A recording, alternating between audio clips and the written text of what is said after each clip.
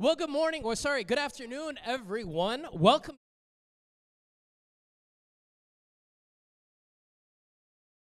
Isolation, handling isolation, because something that we all experience, this is independent of age, marital status, or anything.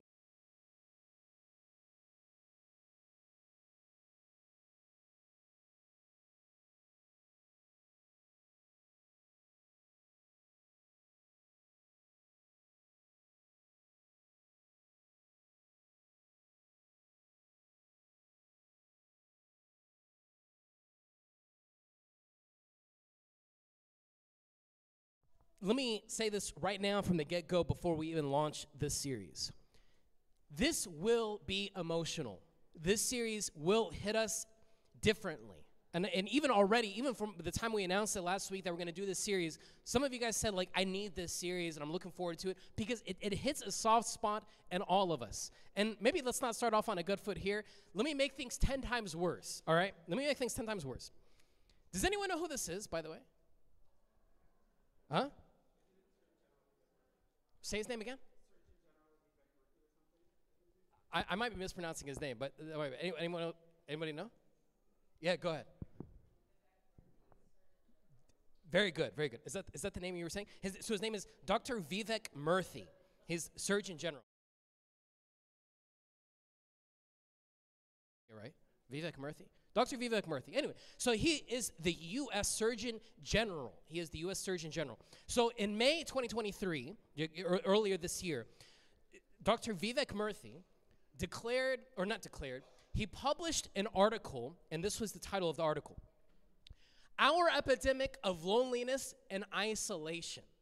And I mentioned this during the time when I first came out, because literally, I'm not kidding, the exact same week in which we said the pandemic has subsided and COVID we've moved past COVID, is the exact same week U.S. Surgeon General Dr. Vivek Murthy published this article titled An Epidemic of Loneliness and Isolation. So we said, okay, we're done with the word pandemic, and now we're moving on to another epidemic about loneliness. All right, so forgive me, I know this is probably not the best way to start a sermon, and definitely not the best way to start a series, but I want to share with you some of the highlights of this 80-page article. All right, so bear with me. There's 6 points I want to highlight and share with all of you. Point number 1, the results of this article in which Dr. Vivek published is independent of anyone's socioeconomic status, marital status, age, or even geographical location.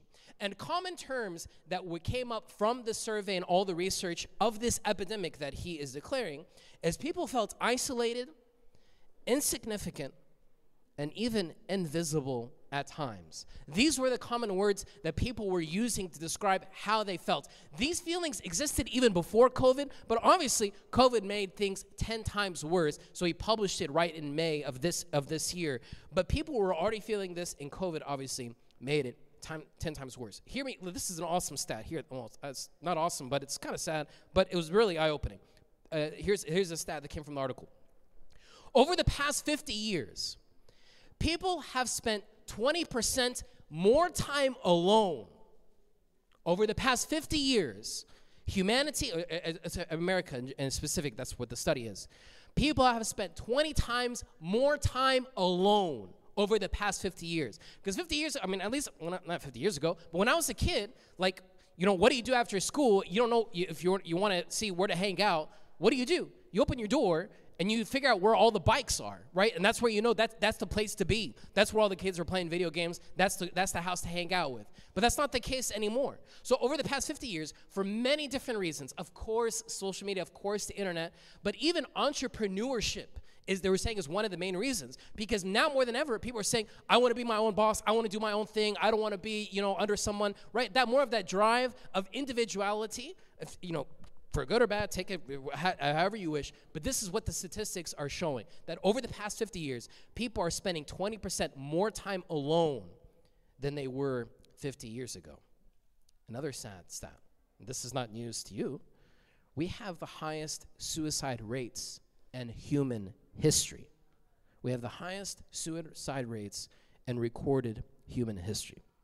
Another stat, 25% of Gen Z, which is those born between the year 1981 and 1996, are clinically depressed.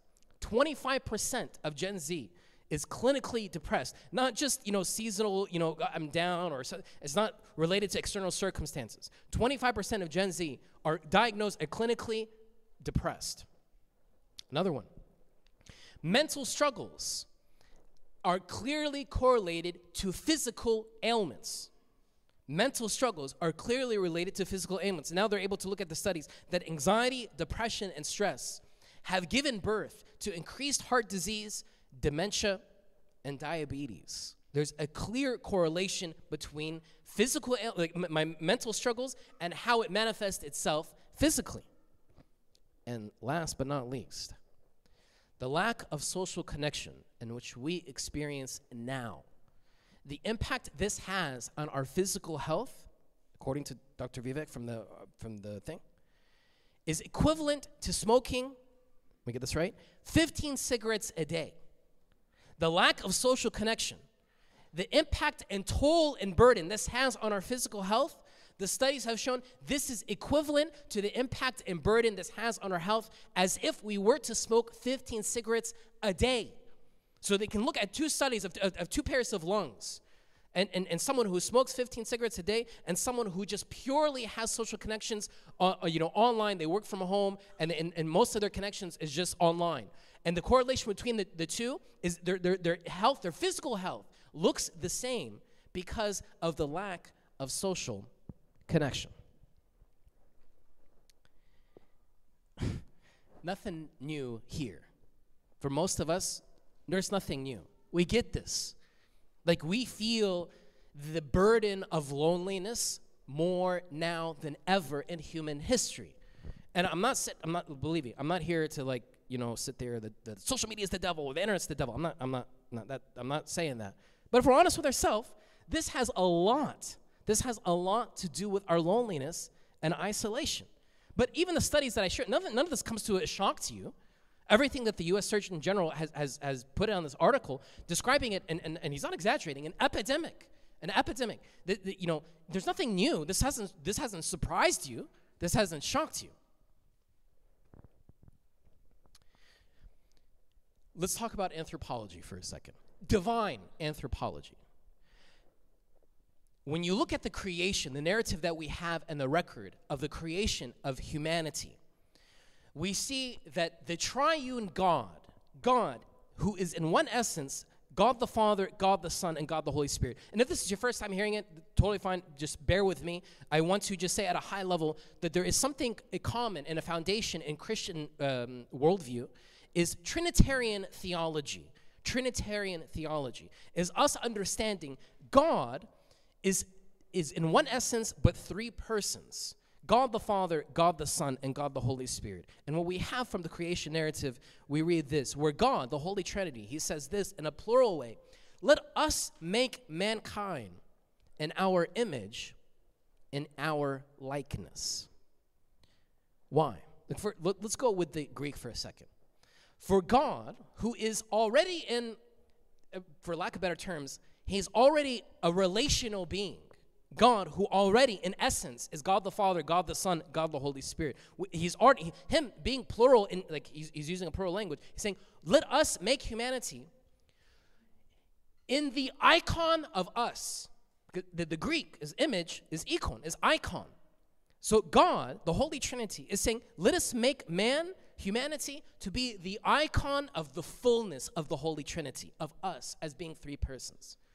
So you are created beautifully and immaculately from creation to be the icon of God. Let me add it, make it more full. You are created to be the icon of the Holy Trinity. Beautifully created, immaculately created, strategically created to be the icon of God. In ancient Christianity, icons are a big deal for us. But it's not about the paper, it's not about the paint, it's not about any of that stuff. I mean, we just printed this stuff at Kinko's. They're paper. But the icons give us a window into the divine. They're not paintings. This is why we specifically use the word icon. Because they're not intended to look realistic. This is why they look kind of funny, to be honest. And they're intended to look funny because they're not intended to be realistic. They're not paintings. But they're an icon that give a window, a reflection of the reality and beauty of God. In the same way, you are a reflection, beautifully made to be the image and icon. I want to use the word icon, the icon of the Holy Trinity. But why does the Holy Trinity say that let us make humanity in our image and in our likeness? Like, what is it redundant? What's the whole deal? Why not just say made in the icon of God? Why not step at icon? You and I are created to be in the icon of God, in the image of God. But we have work to do to move more into that direction. So this is that we're moving into the likeness of God. This is us moving in that direction. For example, Michael Jordan. Well, I need to stop using that. And it's LeBron James. Let's get modern, okay? So LeBron James, he's the man, right? He's a great basketball player. He has a son named Bronny, right? Bronny has the same genetic makeup as his dad. But just because he has the same genetic makeup as his dad doesn't mean he's automatically become an all-star, right? Like, he's still trying to figure out, like, this whole basketball thing, right? He's just starting basketball in college. So just because he's the son of an all-star doesn't make him all of a sudden to be one of the greatest of all times. He has to work, it has to develop. He has the genetic makeup, so he has the potential, but he has to move in that direction. You and I are made to be the icon of God. But it's not like we just sit there, yeah, cool, I'm the icon of God, I'm the best. No, we have work to continue to move in that direction, of being more like him in every capacity. This is divine anthropology. Moving on in this creation narrative, the Lord God said, here's a dilemma. This ain't good for the man to be alone. I will make a helper suitable for him. And if this is your first time reading it or your 100th time reading it, do not limit this to being a marriage thing. Do not limit this to be a marriage thing. For God, the Holy Trinity, now he's saying, we have a dilemma. This is even before sin has entered into the world. Think about this for a second. This is before deception has creeped into humanity. Before that has been abused and started to screw things up. We're not even there yet, right? That comes later. That's the next page. But already from the beginning, God is saying, this ain't good. We have a dilemma. There's a dilemma that needs to be resolved before we move forward as far as what happens in the rest of this love story. There's a dilemma that needs to be addressed. God says it is not good for man to be alone. So God is saying, time out. This is awesome. Everything, this is good, but this is not good. This is not good. Everything else good. This is awesome. But this is not good. God, who is relational in nature, the essence of who he is relational, looked at humanity, looked at man, and said, something is missing. If you are intended to be the icon of God, you are not intended to be alone. You will fall short if you try to do this alone. So there is a dilemma in which God instantly has to resolve in order for it to go from not good to very good.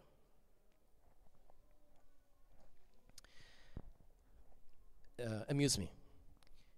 Batman and, thank you, come on. Buzz and Woody. Yeah, Buzz Woody, yeah, okay. Buzz and Woody. Jordan and Pippin, thank you. Peanut butter and, that has nothing to do with it, but I just wanted to see if you were with me. My point is this. At a psychological level, at a head thing, maybe you're not bought into all the theology stuff, that's fine. Put that aside. That's cool. You want to zone out from that, that's fine. At a psychological level, we lean in toward partnerships, right? I mean, from my childhood, like, me getting Batman is cool and playing with the whole Gotham City set and his car, oh, that's cool. But he needs a partner in crime. So I needed to make sure that I had Robin with me. Like, any narrative you see in sports, because I love sports, you never see Steph Curry by himself, right? There's always his team as a whole. It was always Jordan and Pippen. This is not just a sports thing. This is not like a superhero thing, but there's an innate thing within us. We lean in toward partnerships. How many of you have seen a commercial of Coke, of somebody just sitting by himself like this and drinking a Coke, and then smiling at the camera, and then it fades out, and that's it? No. You always see them with other people because they're leaning in toward your psyche. Your psychology and my psychology, we register and process when we see relationships. We lean in toward that. So so this is a human, it's not a Hollywood thing. It's not Buzz and Woody and Jordan Pippen and what other silly example, Batman and Robin. It ain't about that. Yeah, we lean in toward that because we get it. We like partnerships. We lean in toward that because this is an innate hunger by the divine designer. It's not good for Batman to be by himself. It's not good for Jordan to be by himself. There has to be a partnership. At a biological level, that's a psychological level. At a biological level, the study that came from the article that, I keep on forgetting his name, Dr. Vivek Murthy. So with the Surgeon General, U.S. Surgeon General, right? That's what he said. This is what came from the article. The people who were most satisfied in their relationships at age 50 were the healthiest when they were 80 years old. Again, the people who were the most satisfied in their relationships at the age 50 were the healthiest physically when they were 80 years old. So again, I'm showing example after example how all of this is holistic. All of this is connected. Spirituality is not just this one little thing I do on Sunday or this little thing I do in the morning. It's all connected. It's threaded together. This is how beautiful your divine designer has created you and me and threaded us together. That everything is connected, and science continues to echo what the divine designer has already established. And again, I have to reiterate again because it really hits home to me. The lack of social connection of on the physical health, the impact it has is equivalent to smoking 15 cigarettes a day. I wasn't alive during the time, but there was a time where physicians recommended a certain brand of cigarettes. I don't know. Some of you might be old enough to remember that. But there was this thing. I watched the movie with Sarah, my wife, about I Love Lucy. I can't remember what it was called. But when we saw it, they had a clip where doctors would say, Dr. X recommends certain cigarettes. So there was a moment in time in history where physicians were recommending cigarettes. And this is before we knew anything, right? But because with the information they had at the time, they thought cigarettes were not a big deal. But then as the decades went on, we realized that this is causing cancer. In the same way, the epidemic of loneliness, which we kind of see is kind of an issue. I hate to say this, and I hate to be pessimistic, but I'm scared that we're not seeing the full fruits and the outcome of it right now. Unless we address it now, there will be a time where we look back and it's yeah, this is causing cancer. Just as they did the same thing with cigarettes. In the beginning, it was no big deal. It was socially, it was a norm. It was no big deal. But then later on, we found out, no, we got to stop this. Doctors should be doing the exact opposite of recommending cigarettes. In the same way, I don't think we realize, again, hear me out. Please do not leave today and thinking, oh, Father Nate is just, bashing social media. I'm on social media. I'm not doing that. But I wonder if we understand the repercussions that is happening to us at a deep level. And let me share this. So far in priesthood, sometimes the bishop assigns me to help with divorce cases in the church. And, husband and wife and, his story, your story. And so, there's a council. It's not just me, but other multiple priests. And there's elder priests, and I'm with them, and we try to help them out and stuff like that. As God is my witness, not once, not a single case of marital issues that led to divorce or on the verge of divorce, not once has there not been a case where the words social media is not mentioned. The word social media is mentioned somewhere in the entire conversation with the tears and the yelling and the crying and the whatever, the attorney. Social media is there. Again, hear me out. I'm not saying it's the devil, but I wonder if we understand the impact it has on us on such a deep level or not. Cornell University did a study that 1 in 4 people have estranged family members. 1 in 4 people have estranged family members, which is echoing something which is common now in our post-Christian American culture, which is, I block them, I block him, I block her, I'm done with her. We spiritualize it. Yeah, we add a nice flower background to an Instagram post, and we say, time for you to move on. You should block him, block her, and you're done with them. And this is where you hear all the cute phrases and terminology, at least from what I understand. So that person ghosted me, right? If I understand it right, that person stopped talking to you. So these terms are now becoming more prevalent because it's now more common and acceptable and even sometimes encouraged. You should block him. You should block her. Hear me out. There are some times where it is appropriate to block him. So I'm not just saying it's wrong. Sometimes it's appropriate when it comes to that situation. But now it has become, that's the normal thing. I'm done with that friend. I'm done with that person. I block him. I block her.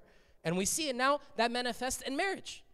It kills me. The amount of people that just tell me, well, again, women, please, I'm not saying it's a you thing, it's a men and women thing. But I hear from both sides. They would say, well, I've given so much of my life, and I've sacrificed my career for my wife, for my husband, and I've given so much for my kids. And they go back, it's time for me to take care of myself. It's time for me to do what's best for me. And we spiritualize it, and to make us feel good inside that I'm not really that bad. And I see posts, Sarah shares me these posts on these mom Facebook groups of moms saying, sometimes co-parenting is the best thing to happen to your kids. Come on. We're over-spiritualizing the idea of me to cut something and move forward.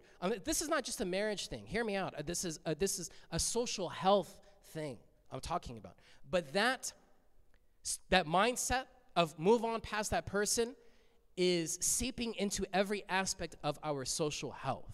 The whole idea of going the extra mile for someone, it's not there. You block them. You move forward. You're done with that person. Yes, it exists in marriage, but it happens in the workplace. It happens in every capacity when it comes to our social life. Enough psychology stuff. Let's bring in a little bit of Jesus here. When Jesus comes into the picture in human history, something that was radical at the time was how relationally driven he was. This was so radical for any worldview. It's not humanity trying to come to the divine, but the divine put on skin to be relational. When the followers of Jesus, who some of them were still skeptics and they're trying to figure out who Jesus is exactly, they would see Jesus sometimes go to the side and spend some time alone. And they got curious, what on earth is he doing? So they asked him one time, Jesus, what are you doing? We notice sometimes you go in the morning and you spend some quiet time alone and then you come back. What are you doing? What are you doing? And Jesus tells them, well, I'm praying. And they ask, okay, well, we're Jewish men. We know how to pray. We know the Psalms. We know the Torah. So what are you praying that's different than us? So Jesus says, okay, hear me out. Let me tell you how you should not pray. And he gives a whole list of how not to be externally driven when you pray. It's about the inner life. And then he tells them, okay, here's a rubric. Here's a template of how you should pray. And then Jesus makes it super clear about this prayer.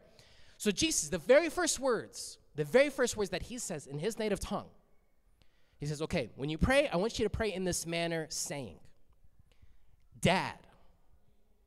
That's the very first words. The very first words of this prayer template in which we know as being the Lord's Prayer, the very first words that Jesus tells his disciples, that it begins with a relationship.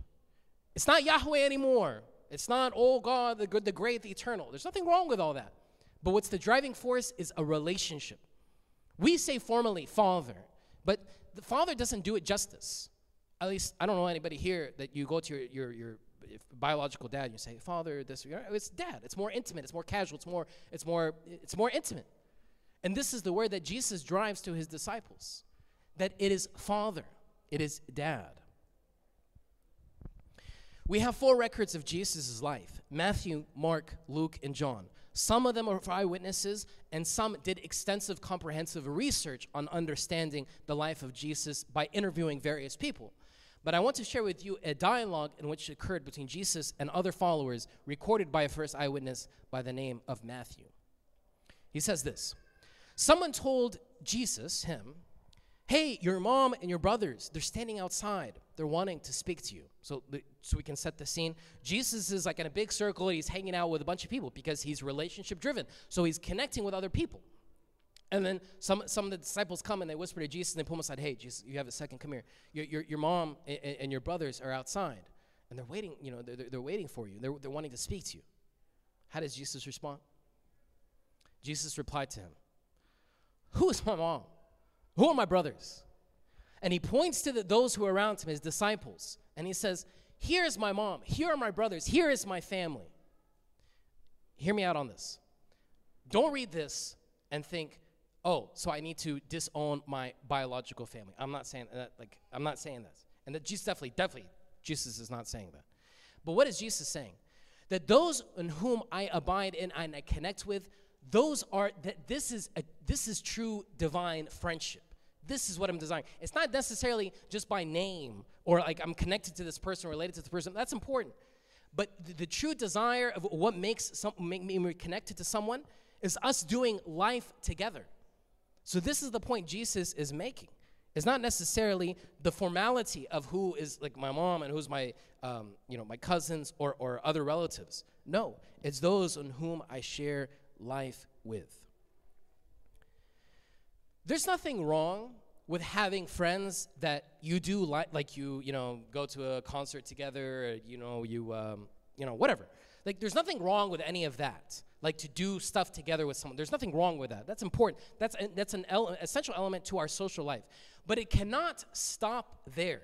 Like, it cannot just be like, hey, you want to go out, go out together, you want to go grab food together, and it's just this, right? You just don't want someone to do it with, right? So it's just this, right? Because I need someone to have a friend, so we'll do it together. I scratch your, I'm going to scratch your back, you scratch my back, and it's kind of this thing right here, right? It's just this. It's cool, but there's still something missing. Like, have you ever been in those social gatherings where it's just this, some type of social gathering, party, whatever, and it's just this, and you get back home, and you still kind of feel empty because you're missing something more. We are missing something more. By divine design, it's not just a friendship that's this, but it's a friendship that's moving in this direction. That's exactly what Jesus is saying. Jesus is saying, who's my mom, who's my brother, who's my family? It's those in whom we're coming closer to God together. This is what fills in that void more than anything else. Sure, find a friend to go to the Beyonce concert with, have a friend to go to whatever with. Sure, cool. But at the end of the day, you still need a friend that fills in that deep desire, that spirituality that your soul is in need of, if we want to admit it or not. We're looking for something so much more. Even for me personally. Like, this is not a priesthood thing, even before priesthood. Like, even my friends now are those in whom I serve with the closest. Because it's not about ministry, but we're moving closer to God together. There's momentum. We're moving together in this direction. It's not just this. And studies show even in marriage, too. If it's just marriage of like, oh, I just need someone to complete me, or someone just to, like this, or just file joint taxes together, or whatever the agenda might be. This has an expiration date. But if we're moving together toward the kingdom, this is what leads to a higher level of fulfillment in every capacity, if you know what I mean. If there's a higher level of capacity and intimacy and fulfillment when we're moving together toward the same direction. This is why when you look at Jesus' life and his ministry, he didn't just sit there and say, guys, okay, from 9 to 10, we're going to have sermon A, and then 10 to 11, we're going to have sermon B. No, it wasn't just a bunch of sermons and speeches. Yes, of course, he did teach. But he did life with them. He went fishing with them. He had dinner with them. He told Matthew in today's gospel, hey, can I come over? Can we have a house party? He told Zacchaeus, hey, come down. What's your address? Can I come over? It was connections. It was doing life together. This is what feeds our soul more than anything else. Come on, those that you have been touched with and influenced by the most. It's not by a sermon or what they said. It's how you connected with them, of how you did life with them. You have been influenced by them because they met you where you were and connected with you at a deeper level. It has nothing to do with their words or sermons or lectures or any of that kind of stuff. Even if you look at the first century church, the language was familial in nature. Where St. Peter is saying, we have been adopted into his kingdom. We have an inheritance. Jesus says, I'm not going to leave you as orphans. Now, a relationship-driven language is embedded into the very fabric of the Christian world view. And even the plurality language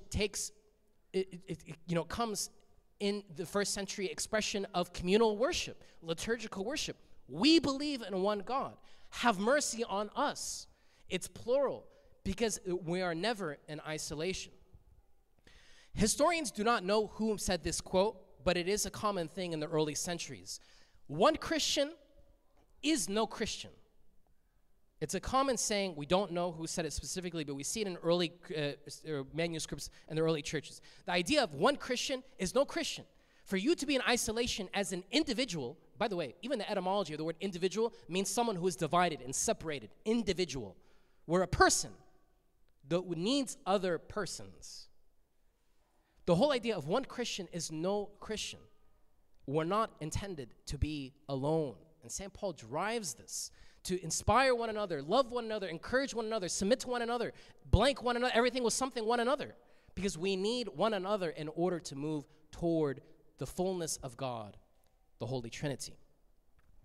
Sometimes we are tempted to look for relationships that are practical, functional, and transactional. Our brokenness, our selfishness, if we want to be honest with ourselves, that's our drive. And unfortunately, some people move toward marriage with that being their agenda as well. Practical, functional, transactional. What are you going to do for me, and I'll do something for you? That has an expiration date. We look for something that's efficient, but it ends up being insufficient. Dr. Vivek Murthy ends his article by saying this: if we fail to build a more connected society and live more connected lives, we will pay an ever-increasing price in the form of our individual and collective health and well-being. My last point is this: what should the church do about this? The church, we're at a place in society and human history where we are called to rise to the occasion, to offer this remedy, and the remedy is the person of Jesus, to fill in that void. People are looking for belonging. People are wanting to be accepted and belonging to something so much bigger than someone to go eat out with. They're looking for something more. We as a church, how are we designing the church in every capacity? Even architecturally, we're keeping this in mind as we're building our future church home building, God willing. We're keeping all this in mind. How is our spaces maximizing relationships? Because people, when they walk in the door, they're looking for something more. My last point. I remember when Sarah, my wife, and I, when we got married 13 years ago, and our first year of marriage was not nice. It was tough. It was very tough. I was still in school. She was working at Starbucks as a barista, and we're living in D.C., and it was tough. It was tough. And I remember a turning point for our marriage. We felt definitely isolated. It was like this is home. It's our first time, we were living in D.C. Like we didn't know anybody. Once we got connected to the church there, and she got connected to other women who were recently married, I remember it was a night and day difference. For her, when she got connected to groups, I'm a hypocrite because I was busy at school. But when she got connected to a women's group in church, she realized I'm not the only one who felt like I made a mistake in my life. She felt like she's part of something, and it was a huge difference in our marriage because she felt like I'm not alone in this. This is the power of the church. Not to be transactional, to come in, grab my coffee, or go in and have communion, and jet out and say, oh, I took a nice blessing today. Is that the mission of the first century church that Jesus established? To come in and just do that and call it a day? This is our chance for the church to shine. Everything I shared is nothing new. We understand our loneliness and isolation impacts us at a deep level, even physically. But over the next several Sundays, as we continue this series, we'll go through steps that we can take to heal the loneliness that's within us, practical tactics in which we can use. But for now, for us to alone, you are not alone in loneliness, I'm not alone in loneliness, but we can do this together through the power of God and His church. Let's stand up for a prayer.